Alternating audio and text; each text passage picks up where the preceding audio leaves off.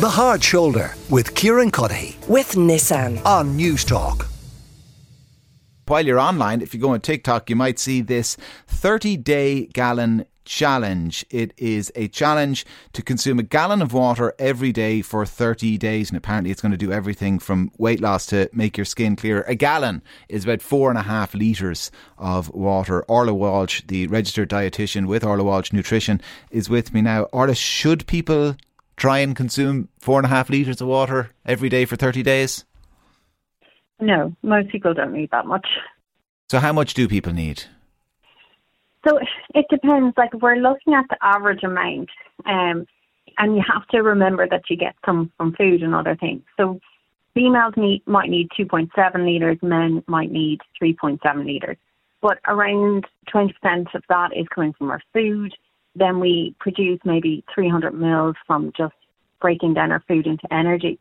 So what that ends up being is that females need around 1.7 litres and men need around 2.7 litres. But of course, you know, other things make a big difference, such as age and body fatness and exercise levels. So, I mean, what would happen if people did follow the challenge and consume this amount of water? Like, I mean, could it be harmful? It could be harmful, and it just depends on how much water that person needed to begin with. But if they're a little person and they didn't need much water because they had, for example, high body fat levels and low exercise levels, I suppose they could dilute their electrolytes too much.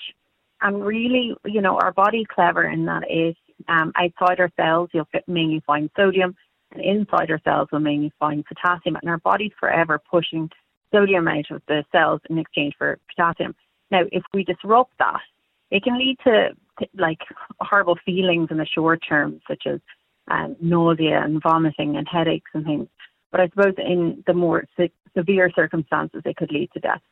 Oh, wow. Okay. So that's in very extreme circumstances, but ultimately it's not a good idea in most cases to follow the challenge. Getting back then to what is good advice, what are the reasons that you might need more or less? You know, you gave the average amounts, but they come with qualifications. I assume exercise is one of them.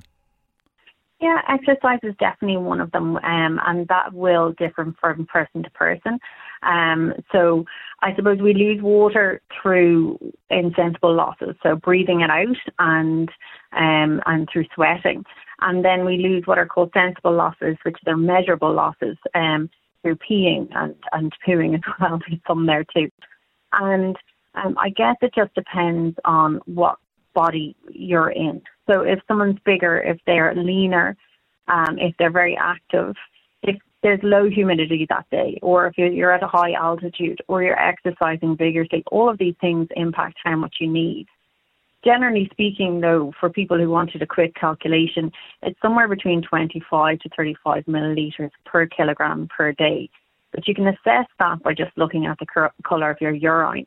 And really, when you pee in the toilet, you should nearly not see your urine, because we're aiming for really straw-coloured urine. But if you can imagine, there's water already in the bowl. So when you go into the pee into the bowl, that dilutes it further. So you should nearly not be able to see it. Should you ever feel thirsty during the day? Or if you get to the point where you feel thirsty, have you not drank enough earlier? Yeah, so we're trying to get people to drink to avoid thirst. And then sensation of thirst is rather unreliable, especially if you're younger or older or ill or an athlete. So there's lots of different scenarios there where you can't really rely on thirst. So generally speaking, we get people to drink to avoid thirst.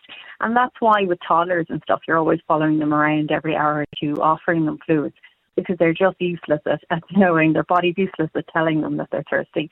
And if they're thirsty, they're fairly dehydrated.